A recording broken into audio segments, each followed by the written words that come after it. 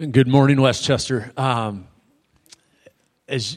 the last 2 weeks from the pulpit, we've been moving through Matthew 18 and what Matthew 18 says about forgiveness and having, even in a sense of the passage in Matthew 18 that a lot of people build their policies for church discipline around. It's about seeking the wanderer and bringing someone who's wandering away from Christ back to right relationship with Christ. And then the end of Matthew 18, setting our standard of forgiveness not on the person's behavior, not on our own goodness, but on the forgiveness that God has extended to us. And that's where Jesus draws the line. He says, if you forgive because the Father has forgiven you, and you forgive like the Father has forgiven you. And those are hard words because we carry through this life and living in a fallen world, we carry some deep hurts. And so last week we set up a little bit of a biblical theology of forgiveness, what it means that God has forgiven us, that He's separated our sins as far as the east is from the west, that this is done by His grace. This is an act of His love that Christ died for us while we were still sinners. And this morning, we have the privilege of welcoming a friend of Westchester, Kent Shornack, up. And Kent, why don't you come up? Kent is a friend of Westchester. He has done a lot of great ministry with us. Kent works at Grandview, and then he is also a counselor. And so he's going to talk this morning about forgiveness more from a counseling perspective. And I told Kent when I asked him, I said, I'm just going to create a big mess and let you come in the next week. And so, Kent, thanks for being willing to do that. Been doing that all along, Chuck. Yeah, that's what it is. All right. Thank you, Kent. All right. Can you guys hear me okay? Yeah, good. I'm not used to having a mic as a counselor, so I need to know how that works all right. Hey, good morning. Maybe I caught you by surprise there. Let me say it one more time. Good morning. Good morning. Good. Thank you. What? Excuse me? Thank you. Same to you. Buenos dias. It is. I just have to tell you that I'm just really grateful to be here. I've had a long history with Westchester. Some of you oldies, I even go back to the Doug Corlew days. Does anybody remember Doug Corlew? So I go back to the Doug Corlew days and the Bruce Bentley days and Pastor Paul and Don Long. I have a long history here. And my most probably common history or maybe noble history is kind of the grace you guys have offered me here. I work full-time at Grandview. I was in private practice before counseling and then maintain a private practice. And your church provided me space for free to just counsel, provide counseling for people in the church or community. And I've been kind of waiting for an opportunity just to say thank you. So I'm going to take this moment to say thank you to your church and just the grace you provided me and my family. It's been a great friendship and a great partnership. So I got a chance. Thank you. Pastor Chuck asked if I could talk with you some just about forgiveness from a counseling perspective, and I think that's wonderful. I love the fact that you're kind of unpacking this, and you've invited me to kind of share as a part of that, so I really appreciate that as well. I have to tell you that I am a little disappointed in myself, and I know forgiveness is nothing to joke about, but I thought I'd kind of start off with a good joke, and I'm afraid I'm not going to deliver as well as I hope I would, but true story. I literally just got back from Bryce and Zion Canyon. My wife and I, Nancy, got back early yesterday morning. And we had a great trip. We were traveling there to hike, but we went with a small group of people that we didn't know as a part of some work that Nancy does. And it's people who want to hike, but they also want to just think about life and process life together. And we were in the company of a doctor, three doctors, a proctologist, a gynecologist, a spiritual director, a female Jewish rabbi, two counselors, Christian counselors, and an administrator at a hospital. And so it was this just crazy mix of people, and it was a beautiful time. We shared together and laughed together and talked, and it was just really rich. And I talked with that group of people about the fact that I was going to talk with you, and so we had some conversation on a van ride out to hiking about forgiveness, because I was just curious about all these perspectives. And in the midst of it, I just kind of began to laugh to myself and they were like, what are you laughing about, Kent? And I thought, this could probably make for a great joke. Kind of like, what do you get when you put a proctologist, a gynecologist, a rabbi, and 2 Christian counselors in a van kind of joke? And I don't have a great delivery on this one, but here's what I came up with. I wasn't going to say this, but Amy, thank you for your udder mug because you gave me permission.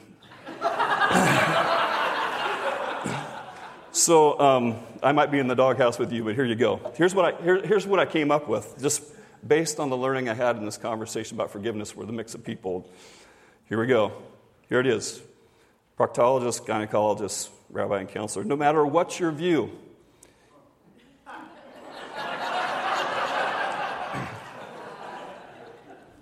it can be a buttload of work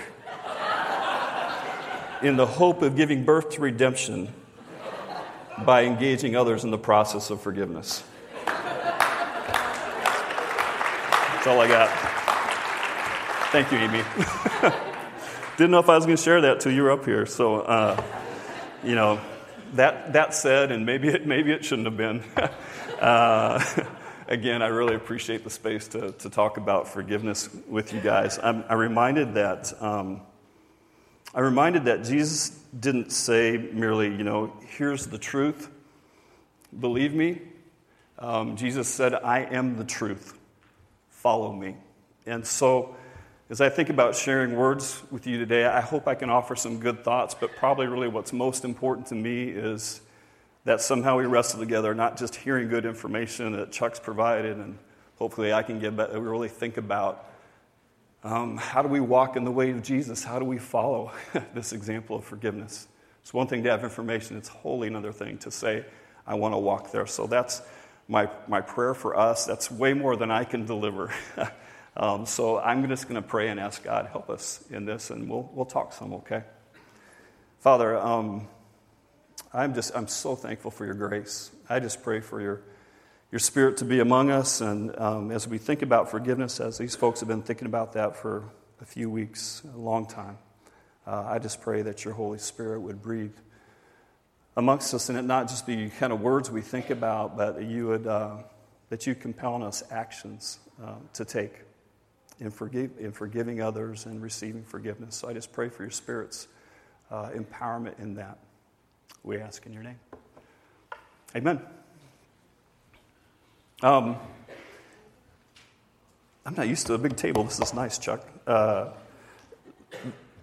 don't know if you guys, I don't know if you ever think about the Garden of Eden and what it was like before the fall. I think about it a lot.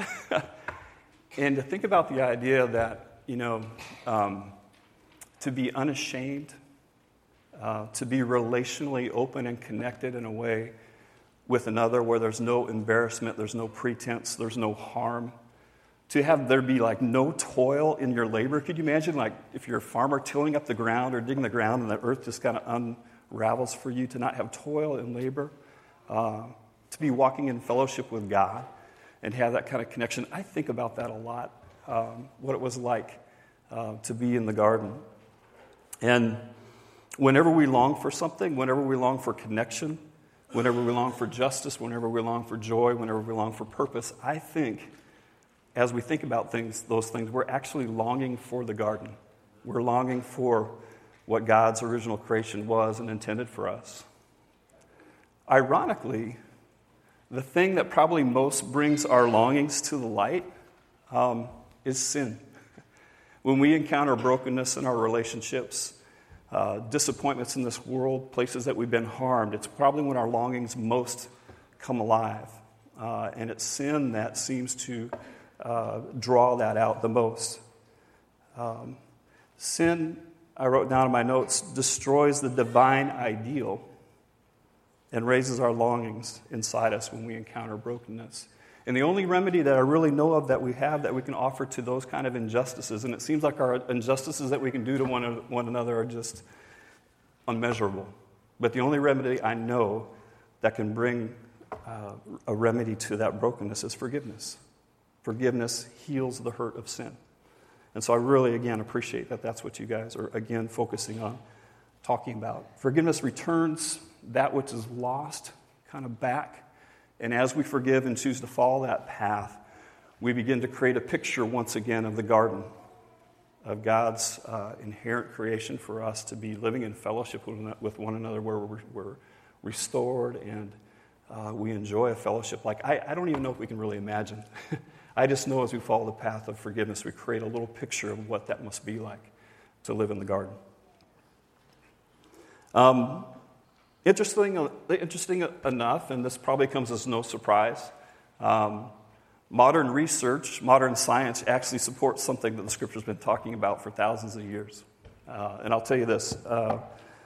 I was writing down and looking up some things just around how forgiveness itself transforms people, both mentally, spiritually, emotionally, even physically. There's numerous studies where forgiveness reduces depression. People who practice forgiveness, it reduces depression. It reduces stress. It increases hopefulness. It decreases anger, improves spiritual connection, and increases emotional and relational health. Science says that. Scripture's been saying that for a long time. Science supports it, affirms. It's also interesting to note that studies show that when we don't practice forgiveness, when we hold resentment and anger inside us, we're at greater risk for heart disease, for high blood pressure, chronic stress, risk of anxiety, depression, insomnia, I got that one, ulcers, back pains, migraines. And so God has given us a tool, a means to kind of restore, and there's physical evidence that we can find about what happens when we do and when we don't. Taking care of our social health is actually shown to give you a longer life than taking care of your physical health. Like if you exercise, eat well, do that kind of thing. Actually, if you take care of your social health, you will live longer, which is a great promotion for any counselor out there. By the way, Nancy, Deb Gipple, are you in here? Don't see Deb Gipple. But anyway, if you could turn in your gym membership and come talk to us. That is really a bad, Kent. A bad promotion. Anyway, but it's true. It takes care of your social health. So here's what I want to do. I want to talk with you a little bit about some thoughts. And I don't know if you guys got a handout. There is a handout available. And so if you are a note taker, you can have one. If you don't have one, fine. Just pick one up on the way out. But I just kind of made these available so you could have something to take away with you if you'd like to. But what I'd like to do is talk a little bit about what forgiveness is and what forgiveness is not, from my perspective. And then I'd also like to talk with you as well about a process to forgiveness. And I think as believers, we understand the value, the importance of forgiveness, but sometimes our culture, church culture and our larger culture, doesn't provide us a process. We're not very good at a process about how do you walk through a process of forgiveness. So I want to try to speak to that a little bit. So, first off, on my handout, if you have it, that simply has some forgiveness is. Forgiveness is supernatural. Forgiveness is supernatural, meaning, I don't know about for you, but meaning it's not natural. Forgiveness is not natural for me. I like Walter Wandergren, an author, a theologian. I like how he says it. He says forgiveness is sort of a divine absurdity. It's irrational to the world and unwise to the world. And our natural emotional reaction when we are hurt by someone is to feel anger, sadness, pain. Our natural response that we do typically is revenge.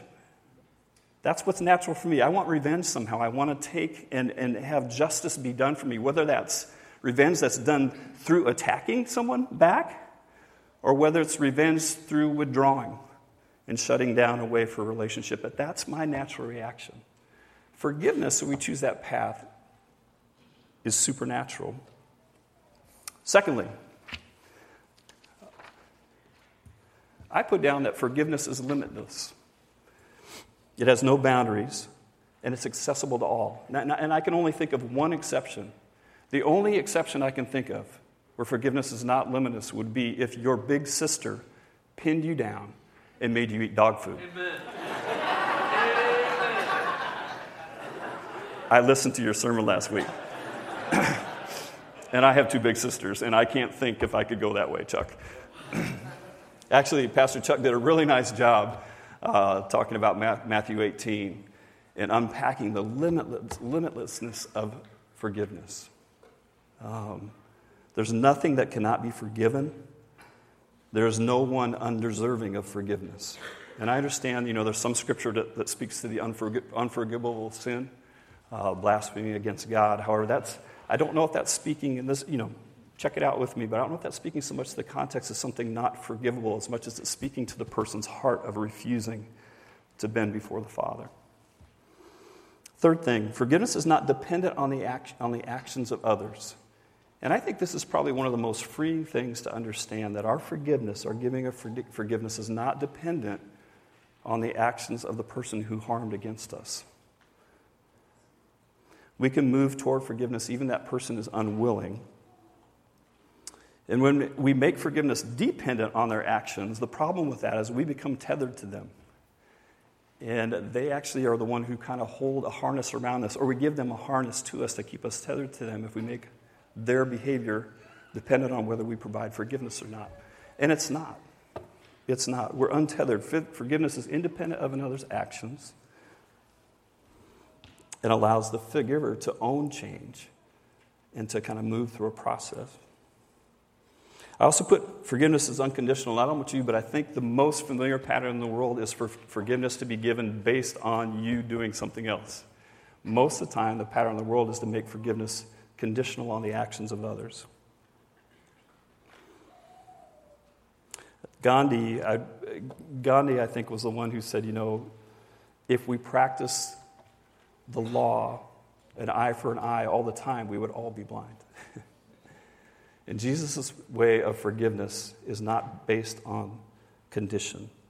I like, again, how Walter Wangerer put it, but Jesus gave up his rights and so removed you from the world of law to the world of mercy, loving you with a love you did not deserve. Two more forgivenesses. Forgiveness is a process. I think oftentimes people think about forgiveness as an event.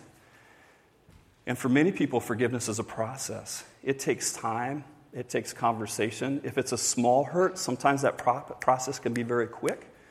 If it's a really significant hurt, sometimes that process is years. But to understand, it's a process that we enter into relationally with another person that can take time. When the wound is deep, you often journey through the stages of grief, where you have anger and denial, times that you bargain, times you feel depression. It's not easy, but all real significant growth kind of walks a path of being able to engage in deep pain for the hope of a real beauty that can come from it. And I said this already, but lastly, again, forgiveness is a conversation. Okay? That's forgiveness. I'll give you some forgiveness is not. I put forgiveness is not forgetting. Forgiveness doesn't erase the reality of an injury that we incur. It doesn't pretend that what happened didn't happen. It gives voice to violation. And I think when we remember the harm, we're not remembering the harm to hold it against somebody, but we're remembering the harm to learn from it, to try not to harm again or learn how to not harm others. And we also remember the harm to be reminded of God's grace that extends to us through forgiveness. Forgiveness is not a weakness.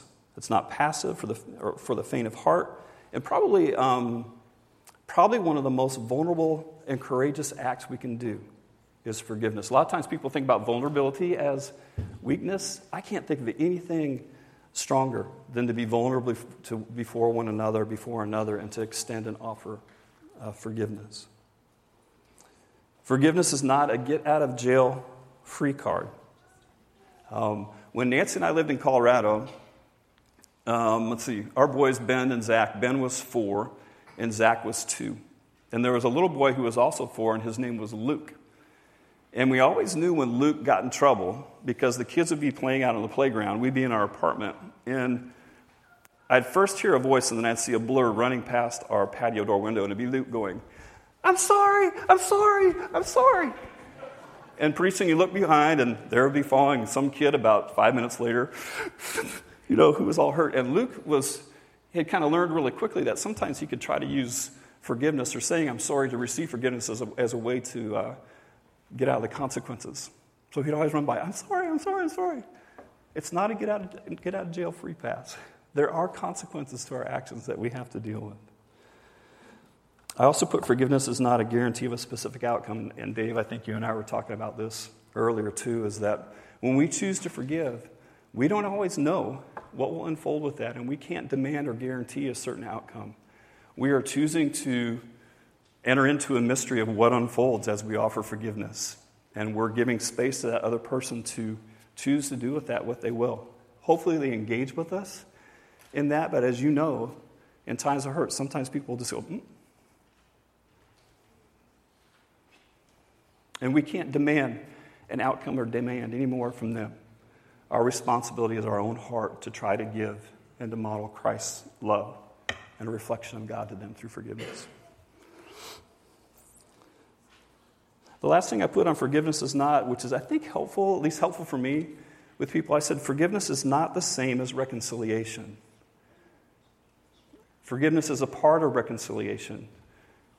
But forgiveness, again, as I said before, it doesn't require the actions of another. I can extend forgiveness whether someone wants it or receives it or not.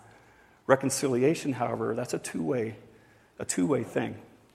And so we can always forgive, but we cannot always be reconciled in our relationships, as that involves my choice and another's choice as we kind of walk through that process.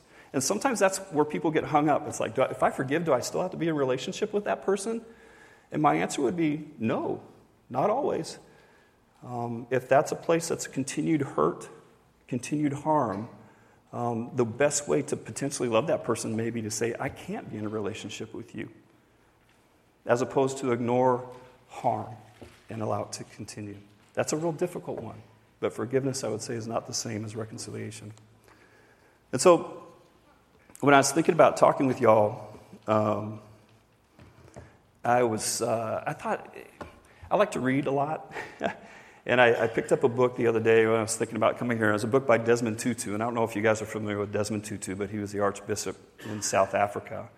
And back with apartheid and just the racial injustices, the violence and the harm that was done to black people there. And Desmond Tutu, as Archbishop, kind of oversaw the healing process of apartheid when it ended. And it was a real controversial time because he just said, if we take revenge, things could blow up. But if we're going to choose to heal our country, we have to find a path. And he determined their path was the process of forgiveness. And I've been harmed in my life. I don't know if I could ever experience or know the level of harm that would have occurred, that did occur then and does in other places and people now. But I thought, that's somebody I want to read because they probably have something to speak to me about forgiveness. And one of the things Desmond and his daughter wrote with him, he talked about a fourfold path of forgiveness. And so I just want to share that with you because I think what he was communicating, which I think is so true, is sometimes we just don't have a process. And so he tried to give a process to what they went through as they tried to heal in their nation and gave it to people. And this process is really kind of for large harms, about how you forgive another person in large harms, but it's really true for small harms too. It's just that the large harms, sometimes you really have to go through a pretty deep and long process. Sometimes the small harms can be a pretty quick, I had a conversation with my son Ben. I remember one morning I just felt bad about the way I engaged with him back when this is back in high school days, and felt bad about how I engaged with him, and got up the next morning and said, hey, I need to tell you that how I talked to you last night, I feel horrible, and I just want to apologize to you. And he almost cut me off in mid-sentence. He said, hey, Dad, do you know that all our life we've practiced forgiveness in our home? And he says, I know your heart. It's cool. It's okay. I know where you're coming from. And just like that, it happened. And sometimes you can share that kind of relationship with people or have that understanding. Sometimes it's something totally different and brutally harmful that you really have to walk through. So fourfold process of forgiveness that he talked about. I'll just share some points, but I would really recommend that book. It's called The Book of Forgiving. But if you're wrestling with forgiveness, I'd really recommend that book because he and his daughter are not only writing good words, but they're giving practical examples and exercise to really wrestle with your heart in the process. So, step number 1, in the fourfold process of forgiveness, he talks about telling the story. Whatever is broken or whatever is lost can only be repaired by telling the story of what happened. And what I notice is when we lock our stories inside us, when we kind of hold unforgiveness inside us and keep it inside, I just guarantee you it will always find a way out. And it may not be directly back with that person that did that harm. It may be they'll kind of go, kicking the dog or banging the locker, or it could come out in your family or your work or whatnot. But whenever we choose to hold that inside and don't tell our story, it will find a way out.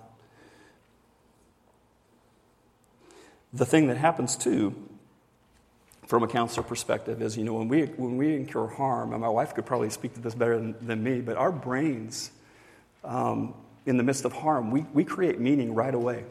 We create a story in our mind about that person, about how bad they are, how awful they are, what they are, or sometimes we create a story in our mind about maybe how bad I am. Did I deserve that?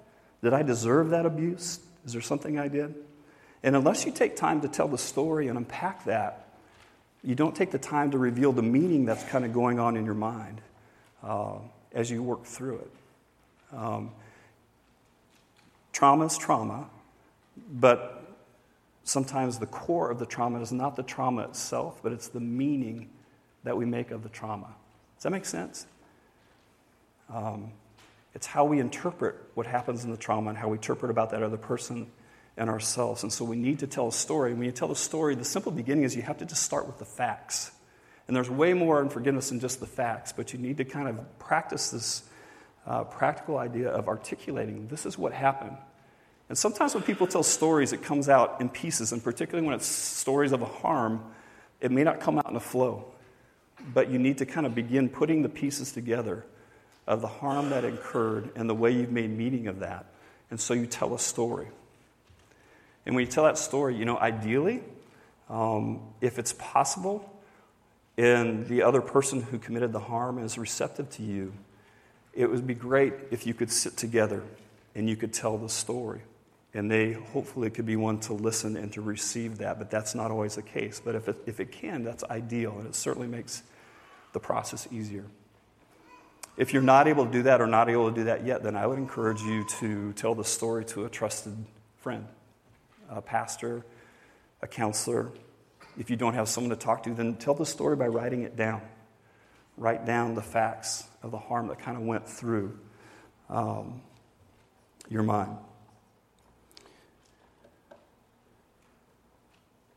Some cases, it may be better to just share the story with someone first before you try to share it with the one who harmed you, correct?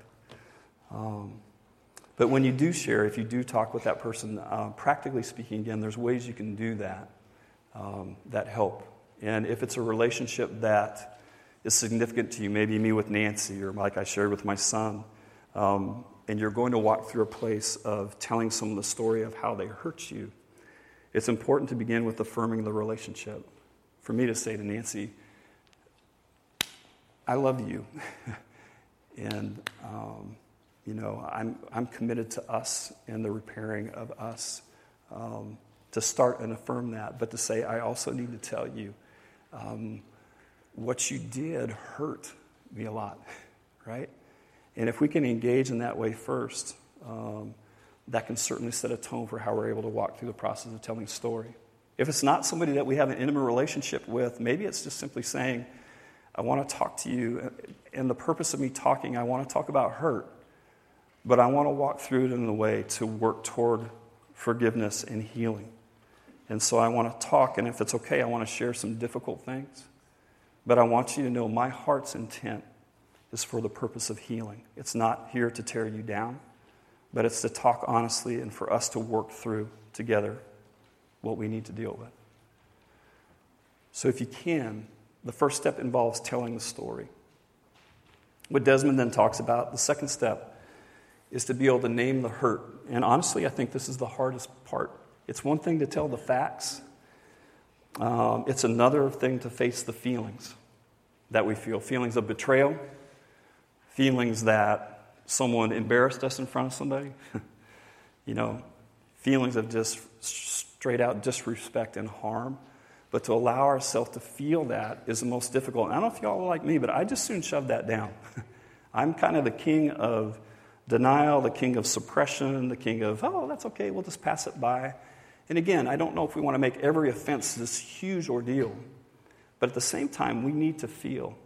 We need to name the story, but then also feel kind of how it impacts us and what it does to us.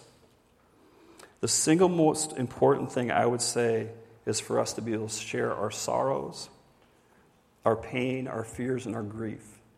If we don't allow ourselves to walk through a process of grief, we'll more than likely hang on to anger, more than likely hang on to resentment. When you name the hurt, no feelings wrong.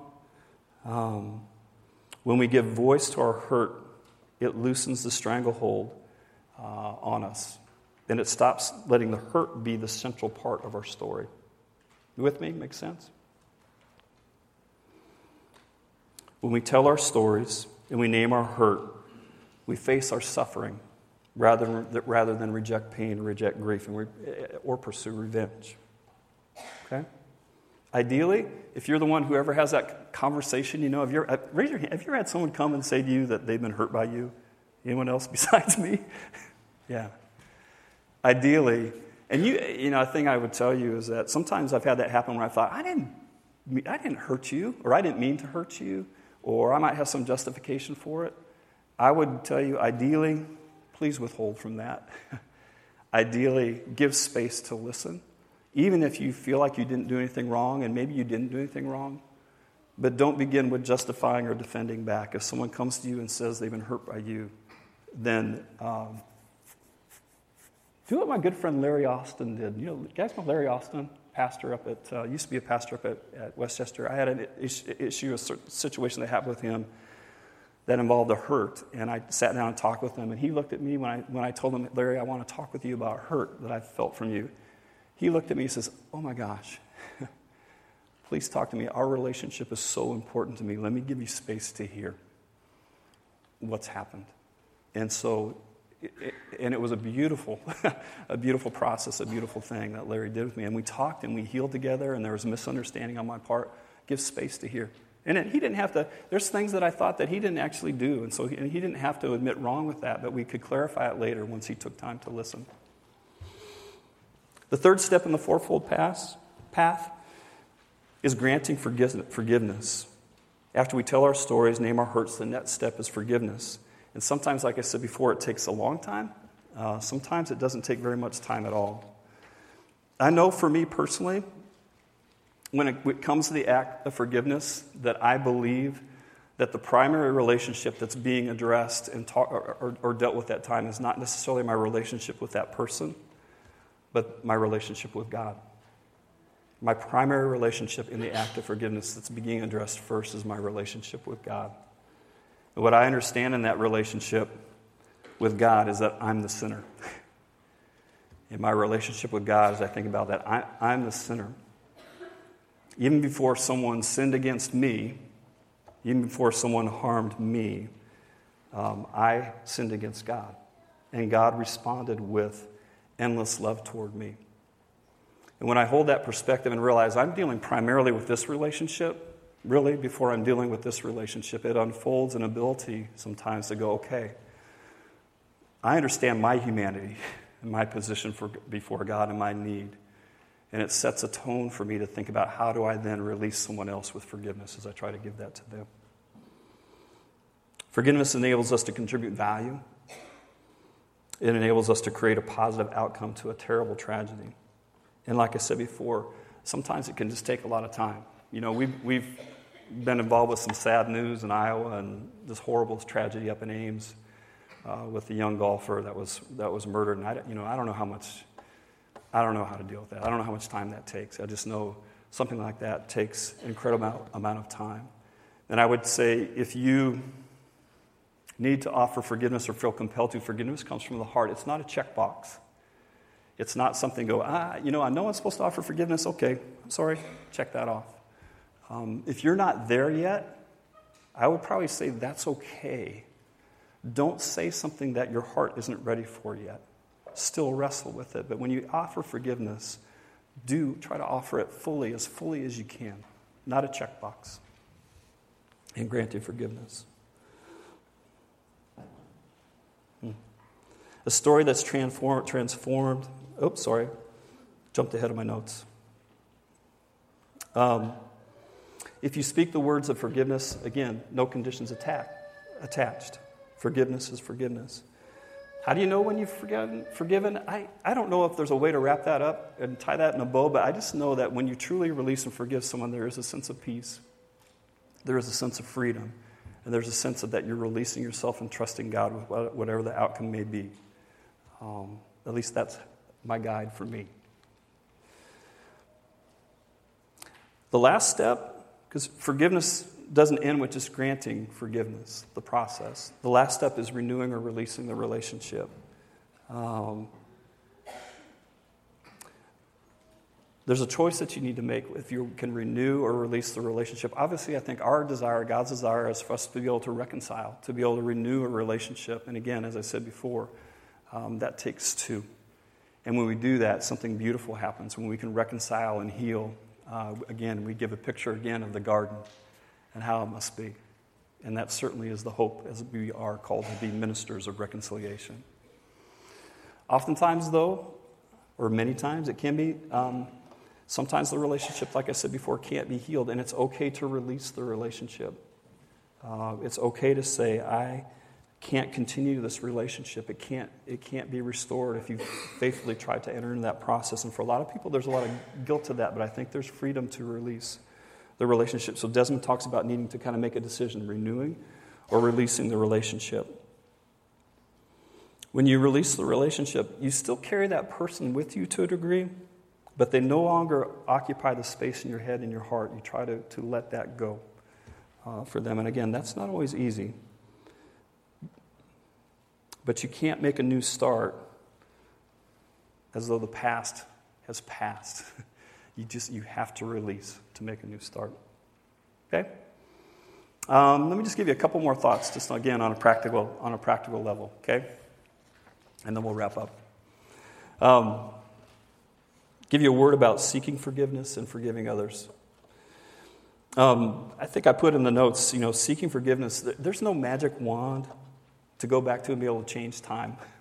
I wish we could do that, but we can't, and we all need forgiveness.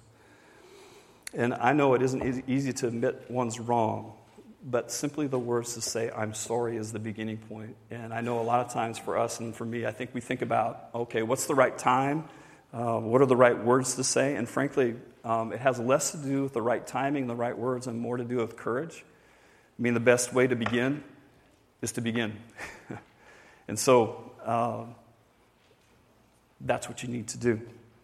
Practically speaking, here's what I'd say. Acknowledge, if you're the one who's seeking forgiveness, acknowledge what you did was wrong and affirm that you know that you hurt the person, perhaps irreparably. Then I'd say be willing to answer all questions that person asks and not to try to justify your actions with an excuse, but to answer questions as honestly as you can. Be willing to witness the anguish that your actions have done to another. And that's really important. Sometimes, as we seek forgiveness, we need to bear the weight of the pain that we've caused and be willing to see and hear that. And that actually brings a lot of healing to the person and to us. Finally, I'd say, say I'm sorry, but only say it if it's from the heart. And also explain to the person why you don't want to choose to hurt them again and what you will do to try to stop that from happening again. Our actions are the greatest reveal of our intentions. And so speak the actions that you want to do. If you don't know the victim or the victim doesn't know that you've hurt them, then you'll have to kind of wrestle with what do you do with that. Only you know kind of what needs to be faced. And sometimes it's always concerning if you feel like talking with someone about where you need forgiveness, something that you've done. If you feel like it's going to increase the injury, you may need some wise counsel from pastors or friends or counselors about, do you talk with that person about it? All I can say is there can be no genuine forgiveness and therefore no genuine healing without genuine truth. When I was out in New York City, this is kind of silly as I think about it. I ran a parenting group when I was 23 years old. They must have just thought I was ridiculous. But I worked with inner city youth in New York City and was involved in quite a bit. And so I thought, well, I'll get their high school parents together. And this 23-year-old kid was going to really help these 40-some-year-old parents with stuff. Thank God I brought in a counselor once to talk with them about forgiveness. And as parents and what you do with the children, one of the things I'll just share real quick is that one of the most interesting things was when we got done, this counselor looked at the parents in the room and he said, here's what I want to encourage you to do. I want to encourage you to go home and I want you to ask your child if there is anything that's happened in our time together, in our lifetime together, if there's anything that I need to seek forgiveness for, I'd love you to tell me. I'd like to listen. It was amazing the next week when parents came back. The stories that began to be shared. One dad talked about, he's like, my kid's in high school now, and when he was 4 years old, he talked about the time that I refused to get him the bicycle that he wanted and what that was like around this. And we had this conversation. He said, I would have never known. And it released something in our relationship that's been sitting there, and a theme of him feeling like I don't love him or care for him that I never would have known about unless I asked. Is there something that I need forgiveness for?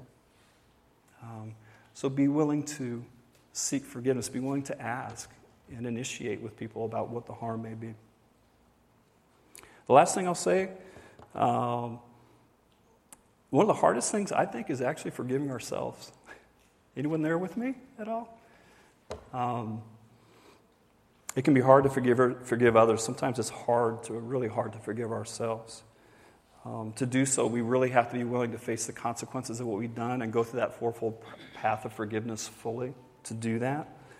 But when we make our identity out of our past actions, we deny ourselves the ability to be transformed and the ability to kind of have the freedom that I think God has promised us through that. And we're chained then to something that God says we're not. And that's not the freedom or the forgiveness that Christ offers us.